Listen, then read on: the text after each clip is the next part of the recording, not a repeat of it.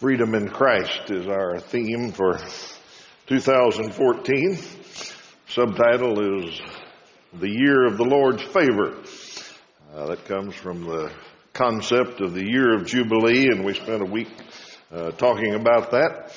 Every 50 years, the Israelites had a year of Jubilee when everyone was set free from their slavery or indebtedness, and had a great celebration for a year. We picked that because this is the year of Northside's Jubilee and a half. Northside's 75 years old this year, and we're going to celebrate a little bit as we go along and reminisce a little as we go along in a lot of our series, I think, and maybe we'll tie all that together and make it kind of a special year of this.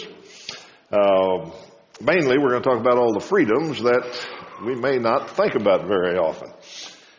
Freedoms that we may not realize that we have. Freedoms we may not have claimed. A lot of freedoms in Christ that we need to concentrate on. So we're going to work on different series along that line this year. Our first series is called Free and Clear, God's Roadmap to Debt-Free Living. God wants us to be free in all ways, but particularly He wants us to be free financially. And this is not a health, wealth, and prosperity kind of sermon, not what you hear on TV about if you just give a little bit, you'll get a whole lot more. And all this is about being free financially and based on the principles of the Bible. Last week, Toby started us off. He started off with a really weird sermon. It was even called weird. But his point was to make us see how weird we behave these days, how far off we have got from God's principles of finance and all of that. And he showed us that God's principles, and I put on the handout there all the scriptures that he used and the things that he pointed out today are weird. Preparing for a rainy day, saving up for something, being debt-free, using cash, having a plan, investing wisely, giving graciously. Now, those are not the norm these days.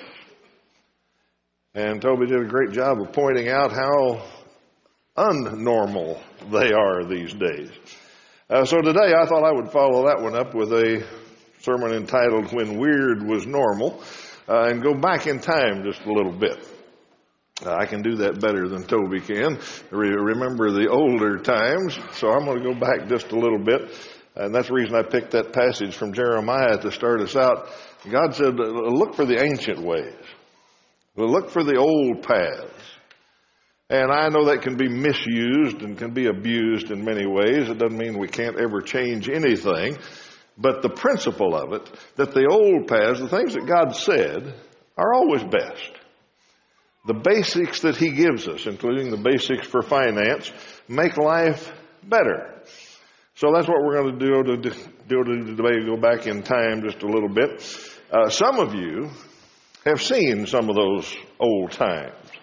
And some of you remember, as Toby was talking last week, some of you remember when that wasn't weird, when things were like that. Some of you have never seen it. Now, there's a lot in this audience that have always lived in a period of time when we don't follow God's principles of finance. So that's where I want to go and try to educate mainly the young people among us. I think this is where this series is more focused. Two charts demonstrate what I mean. Number one, houses have changed. Let's look. I put that chart on your handout even.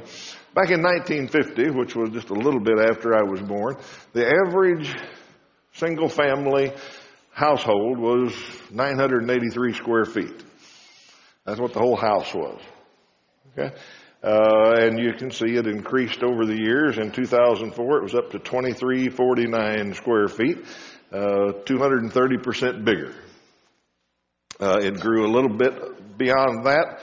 And in the last couple of years, we've actually shrunk a little bit. People have, scared by 2008, I guess, have started to build a little smaller houses, but not much. To help you understand this, any of you ever go back to your childhood home and walk through that and think, I can't believe it was this small. How did we live in this? How did all of us make it with one bathroom? You know, I mean, you don't have room for many bathrooms in a 983 square foot house. Things have changed quite a bit. Now, you ask yourself why. Well, one answer is maybe people are 240% bigger. We get close maybe, but I don't think that's the full answer. Maybe we have 240% more stuff. In fact, we've got more than that because we build bigger closets and bigger rooms to store it in, and then we still have to go rent storage spaces. Okay? So over the past 50 years or so, look how much things have changed toward bigger houses and you could argue if people in 1950 lived in them, we could probably get by in them today. We don't think we can, but we probably could. The other chart I put on your handout is that debt and credit have changed. This is a scary one. This is household debt to income ratio. For whatever your income is, how much debt do you have? And back in 1952, it was down around 30%. Whatever, if you made $10,000 a year, you had maybe $3,000 in debt.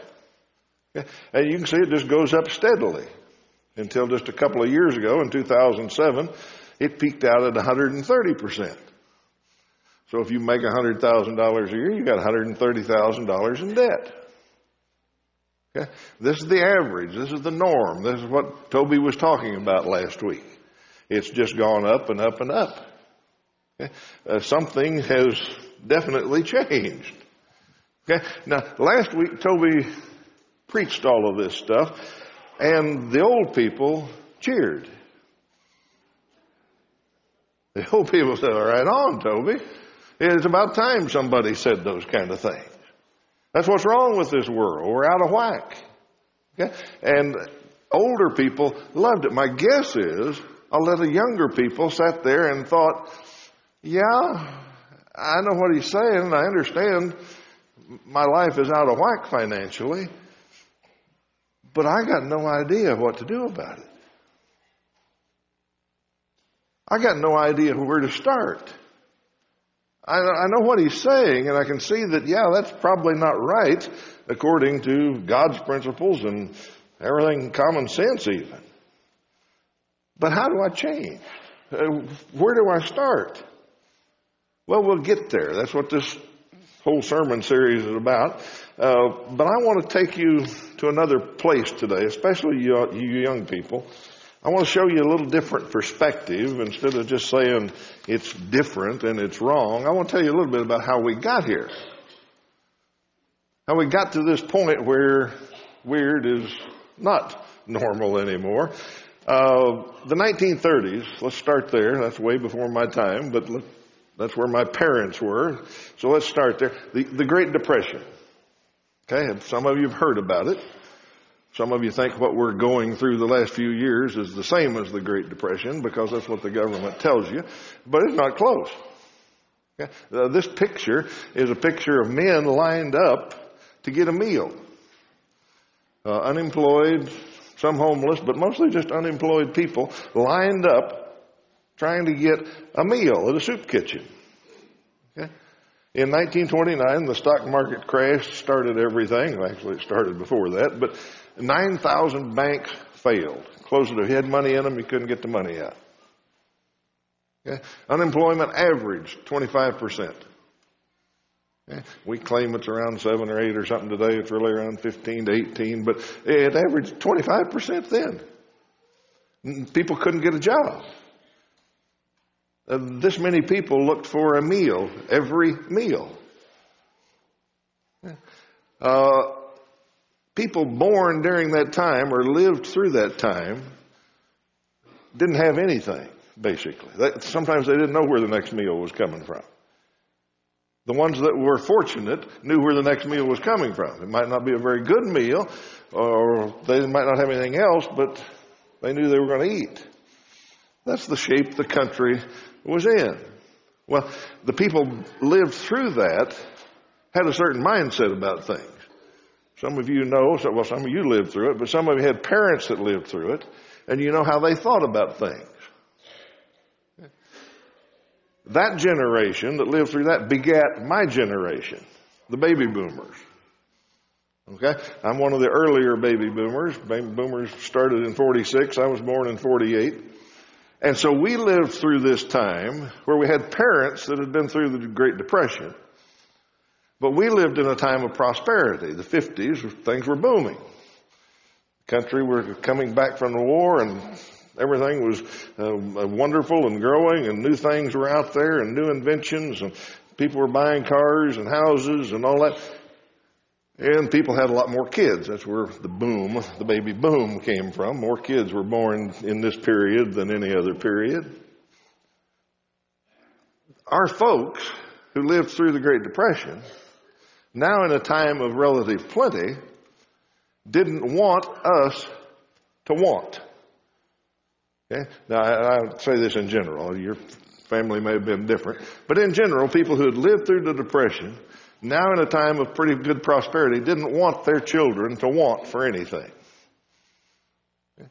So they gave us probably too much. My family, we traveled a lot. That was one thing that the folks thought was important. They'd never done any of that when they were young because they were dealing with the Depression and the aftermath and all that. So they took us everywhere. Every summer we went somewhere. I've seen almost all of the 50 states. That was something they wanted us to have. They gave us other things that they weren't able to have. Okay? Now they did teach us the value of savings. They understood that, and they wanted us to know that. You save up for a rainy day. In fact, I remembered I had this little book. Some of you remember what this little book was, a little savings book. And you would take it to the bank and give the teller a little bit of money, and the teller would stamp the thing and write their initials and then write down how much you put in and then give you your total. Every once in a while they'd add some interest. Okay? Well, when I was very young, I don't know exactly when, because this is not the first book in the series, but at some point my dad started taking me to the bank sometimes and other weeks putting it in himself, but he put a little bit of money in my savings account. Once I started working, which was during this book, when I was 13, I started putting some money into the savings account. Okay? So they did teach us things like that, but in general, they wanted us to not want. Then in my 20s, the early 1970s, somebody else began to teach my generation. The government began to teach my generation. Yeah? That chart that you see and can't quite read is inflation. Some of you that have been born when we've been artificially controlling inflation don't know what it is. But in the 70s, there was inflation. That spike there in the whole period of the 70s is up to 17, 18% inflation. That means whatever you buy today, a year from now, is going to cost 18% more. Okay? And once you get on that roll, it goes pretty fast. It's a scary thing. And what it teaches us, what it taught us as I was in my 20s and 30s then, what it teaches you is that saving is stupid. Okay? What it teaches you is that buying is smart. And debt is good. Okay? When it's runaway crazy like that, it teaches you all the wrong things. Because it's silly to put money into a savings account because next year it's going to be worth 18% less. Doesn't matter what interest you get, it's going to buy less. Okay? So the idea is to buy. Buy as fast as you can. Rack up as much debt as you can. Buy the biggest house you can afford because next year, no matter what you paid for it, it'll be worth 18% more. Okay, that's what we learned. Okay, you can see we're kind of getting conflicting messages here, but that's what my generation grew up learning. In fact, I've got one book on my shelf about debt-free living and getting out of debt and all that. It was written in the 70s.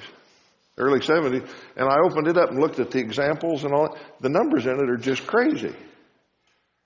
You think, how could anybody live on that? The numbers are so small. That was right before it went inflation crazy. Okay?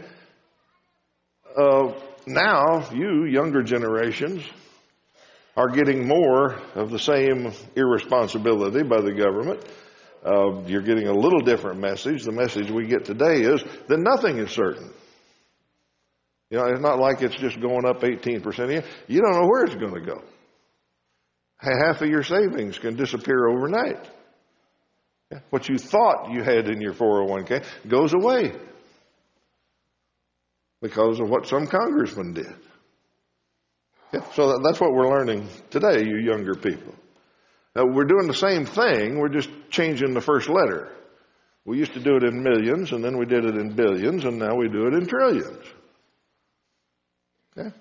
So now we've got a country that Toby can stand up and tell us that debt is bad and saving is good and all of that. But we've got a country that's 17 trillion in debt.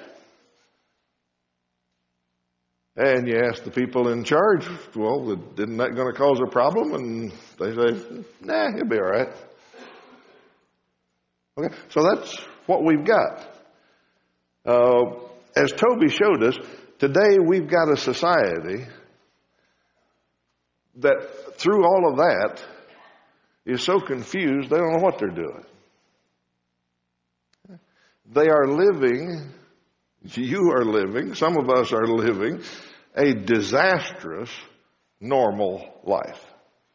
And we think it's normal because of all these things we've been taught. But it's disastrous.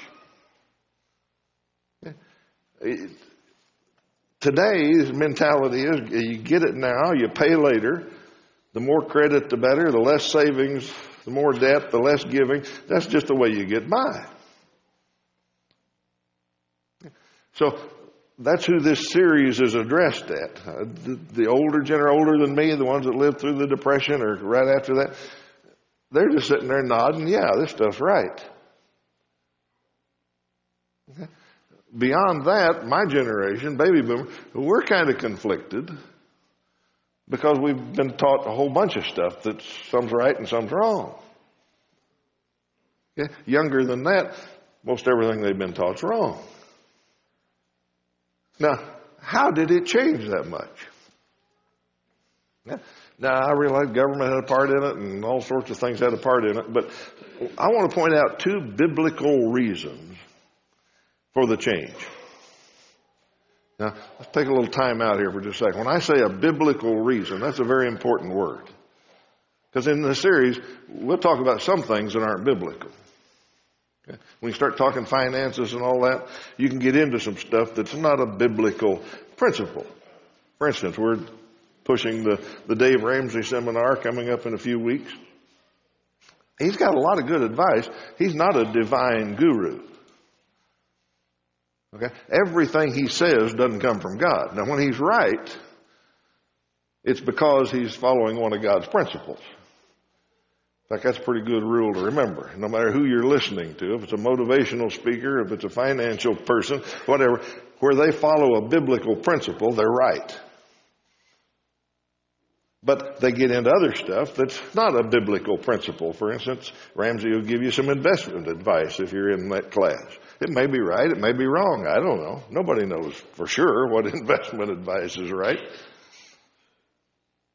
But when he talks about the basics, give first, save, spend carefully, save, wait for things, that's good because that's godly principles.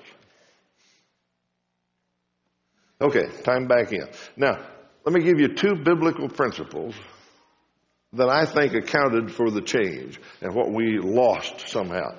First, I believe that in my parents' generation, people were more content.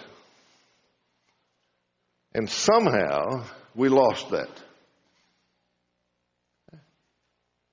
Hebrews 13:5 says, keep your heart free from the love of money and be content with what you have. Okay? 1 Timothy 6:16 through 6 through 10 I put down. Godliness with contentment is great gain. And it goes on to say, be content with what you have. And be content with very little, is what he said. If you love money, you're going to get in all kinds of trouble. Be content with what you have. People used to be more content.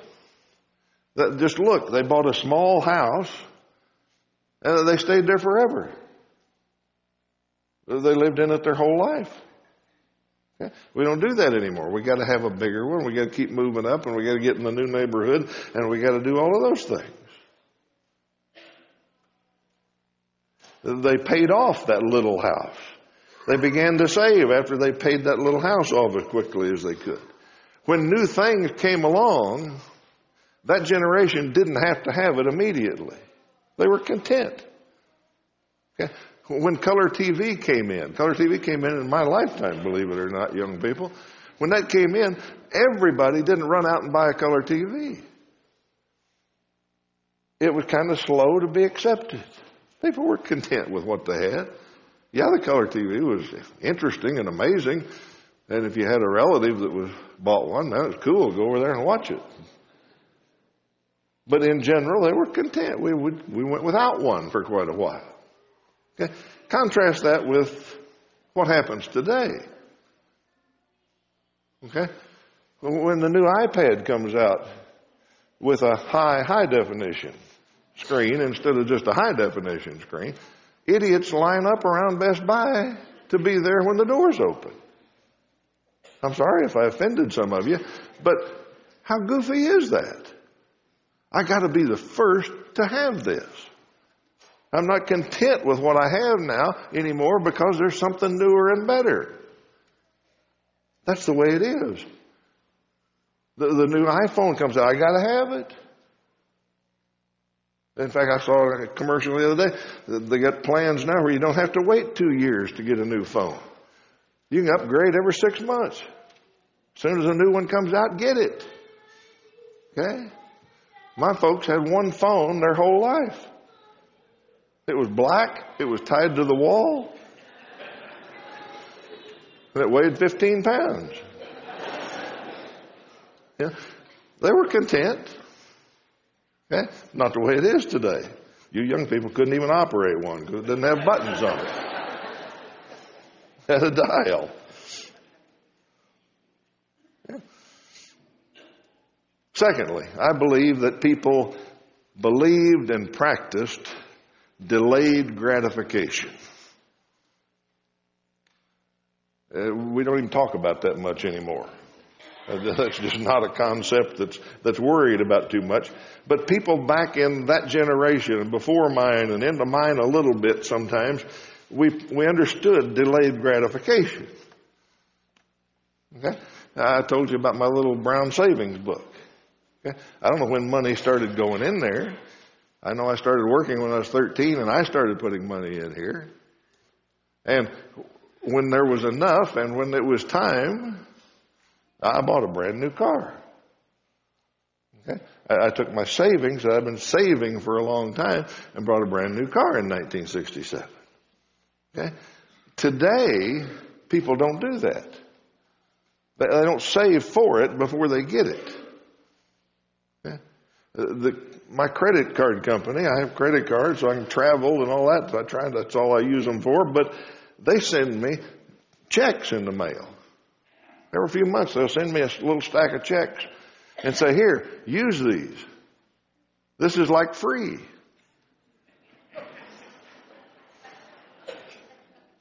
They're just going to put it on my credit card, but there's people that use them. Look, I got free checks.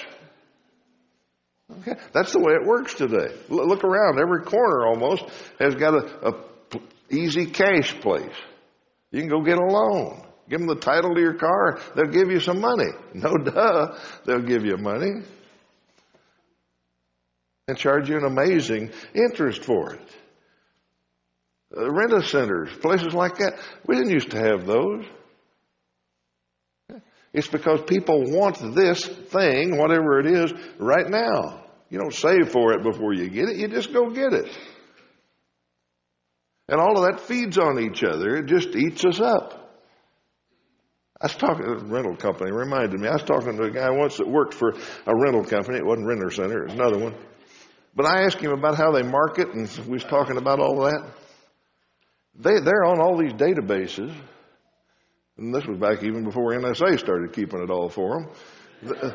They would get on all these databases, and if you were late on your utility payment, the first time you were late on a payment like that, you were targeted.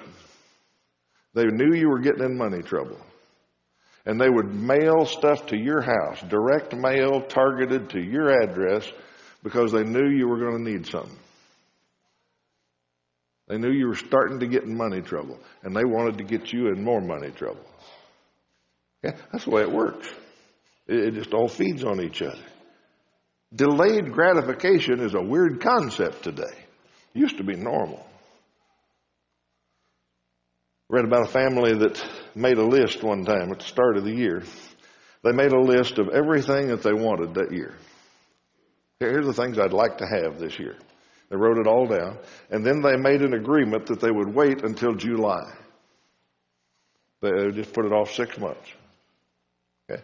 What they found out when they got to July was half of the list they didn't even want anymore.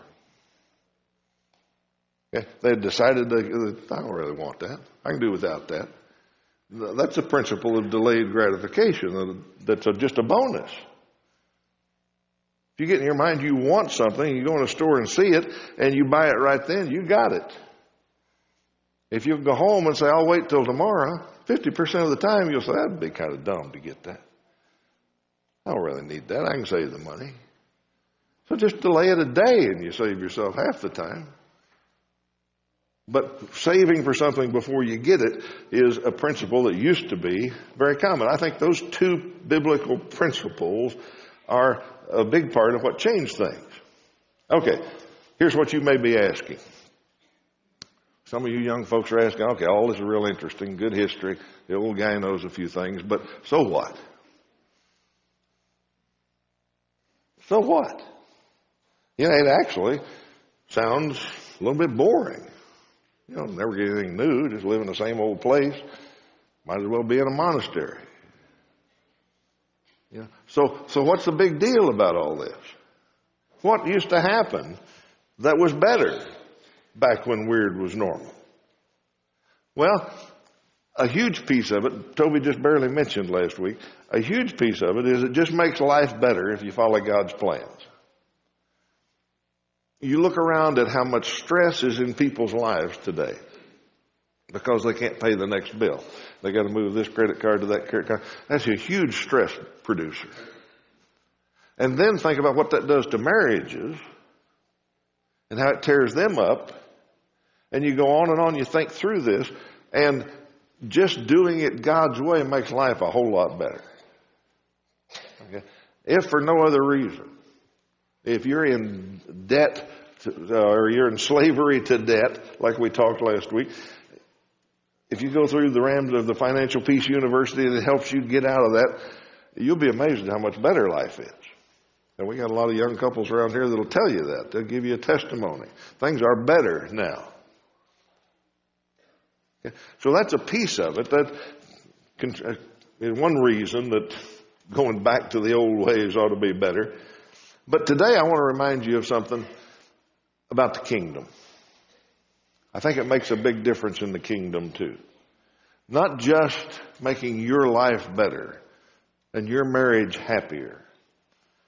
I think there's a couple of kingdom things that happened back in the old day that probably couldn't happen today. So let me give you those. First, I think the old practices freed up people's hearts for true treasures. I think when people were more content and practiced delayed gratification and practiced the principles that Toby laid out last week, their hearts had more room in it for true treasures. Yeah.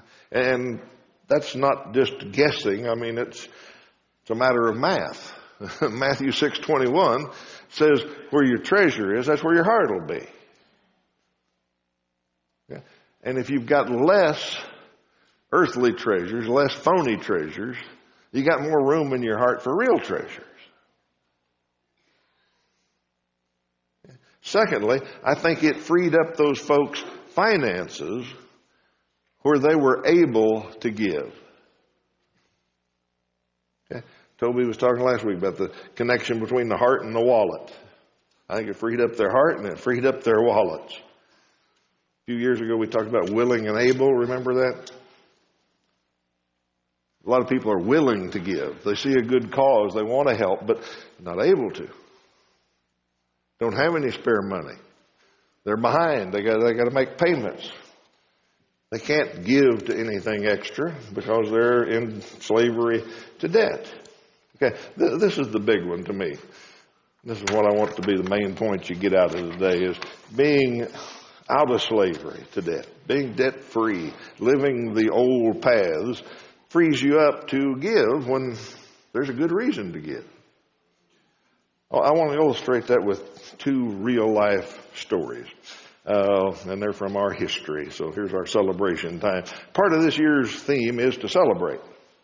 Northside's been around 75 years. During that year of Jubilee, I think the Israelites told each other stories to remind them of how it used to be. So during this 75th, I want to tell you a few old stories, and we'll start today. Northside started in 1939. This is a picture of the building, the above-ground building, under construction in about 1943. You can see it, bad picture, but you can see the still under construction part of it. Okay. Now, when Northside started in 1939, there were 38 of them. There were 38 charter members. Okay. 13 couples, 13 married couples, and 12 individuals. I got their names. I don't know who all of them were. I think most of the individuals were women, so I think they were either widows or people whose husband was not interested in church or something like that. But 38 of them. They weren't old. In general, they were a younger group. In fact, the Tituses, who many of you knew and remember, Pete and Doris, they were newlyweds. Okay? Just been married. And they were part of this group. So that was the flavor of the group. Bear in mind, they were just coming out of the Depression. Okay, in 1939, they're just starting to get out of the Depression. The average United States salary was $1,300. And no, that's not a week, young folks. That's a year. Okay? Average person made $1,300 a year. Okay? And that was including all the high salaried people. Construction worker, steel worker, somebody like that made about $400 or $500 a year.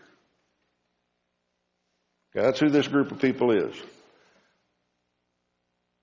They decided to plant a church, to start a church.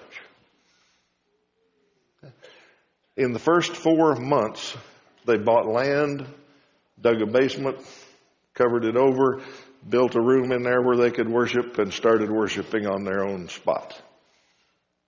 That was the first 4 months. During the 40s, now bear in mind, during the 40s, World War II was coming. Materials were rationed. It was hard to buy anything. During that period, they built this building that you see in the picture. They built that above-ground building above the basement and began to worship there. They also began to support missionaries, also began to help plant other churches. Okay? That's what this group did. Okay? That's one story. We'll finish it later. Now, when Northside was close to 50, and some of you may remember this a little better, 1986, not quite 50 years old, this congregation started a television program, Know Your Bible.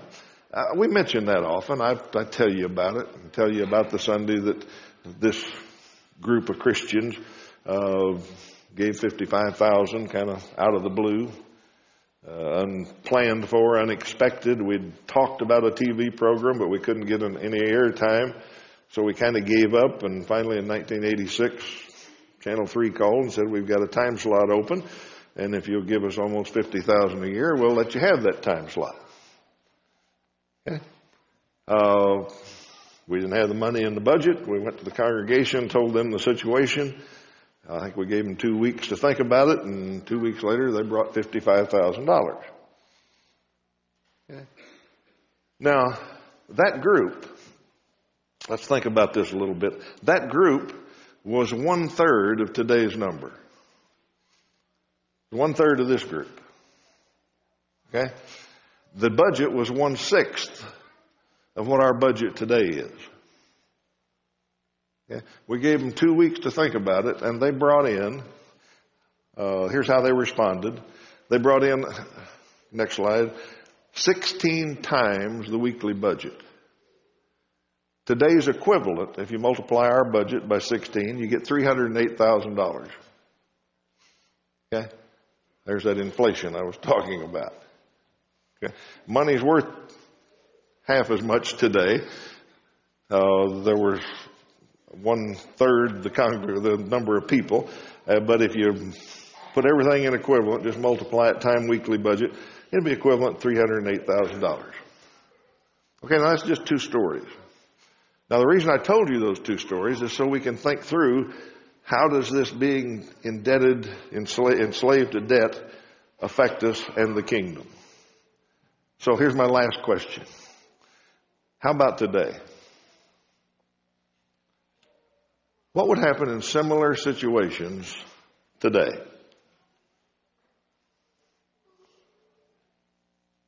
I'll say this. It is a given, I believe.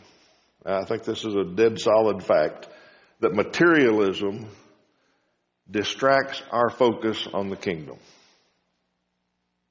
Okay? Some of those early charts I showed you and just how we live and what's normal now and all that. I think materialism affects our focus on the kingdom.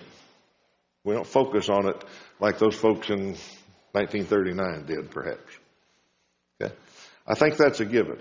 But in this one particular that we're talking about, Christians being enslaved to debt, my question is, do you think we're hindered in what we're able to do for the kingdom? Now bear in mind, I'm telling you, I hope you get free from debt because it'll make your life a whole lot better. But I want you to think just a little bit deeper and think, the situation we're in, where many of us are enslaved to debt, does that keep us from doing something special for the kingdom? In 1939, let's think of this in detail. 1939, 13 couples, probably in their 20s and 30s, and 12 widows and single adults and women with husbands who weren't interested. That many people. I thought about taking the time to have 13 young couples stand up, all in their 20s and 30s, and then 12, a few widows and a few single adults. Just have that group stand up and say, you 38 people who are lucky to have a job, who make an average of $20 a week. The war is coming. Some of you may be drafted. In the next few years, would you be able to buy land, build a building, furnish it, begin supporting missions, and help start other churches? Is that possible today? Now, realize I'm kind of limiting you. You don't have to stay at 38. You can convert as many people as you want. You can get as much help as you can convert. But, in general, you're the core. You're the folks. Now, I don't have that 38 standing up, but whatever 38, put yourself in that 38. Could you do it? Could you do it, the financial situation that we live in today? Or would what's normal today prohibit it? I fear what's normal today would prohibit it. Now, the 1986 story. 250 of you. Let's pick 250. Okay? Probably this section right over here has got close to 250 in it. Just you people over here. None of you guys. You're not in this illustration. Okay? If I gave this group over here, if I gave you 2 weeks to think about it, Could you show up in 2 weeks with $308,000? Pledge it for the next year? To start, a great opportunity, an unproven opportunity, but a great opportunity that we think will really work. Could you do that? Now, I picked this direction because I don't want any old folks in it who could cash in a 401k and pay for the whole thing. They're over there.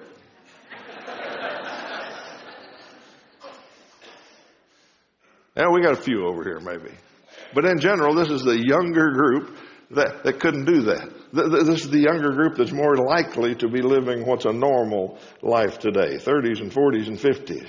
From your income, could you find enough to pledge your share?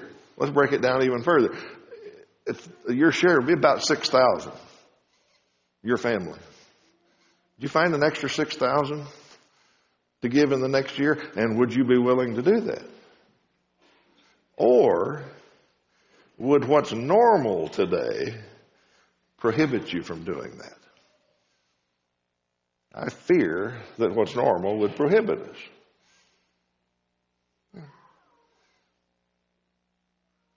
That's one reason. That's the reason I hope I got across today, that being indebted in slavery to debt not only keeps us from having a good life in many ways, but hinders the kingdom too.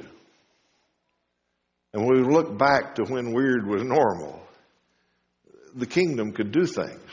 Things could be done in the kingdom that I fear couldn't be done today. Next week, Toby's going to come back to tell us about free, what free means in this thing we're talking about. And as I close, I want to echo the point that he made last week. I think it was a great one. Being debt-free means it's a matter of a better life. You can go through this life and not be debt-free. You can get to heaven and not be debt-free. But being sin-free is a matter of eternity. If you're not sin-free, that doesn't mean you never sin. It means you've had the guilt of sin and the cause of sin removed by the blood of Jesus.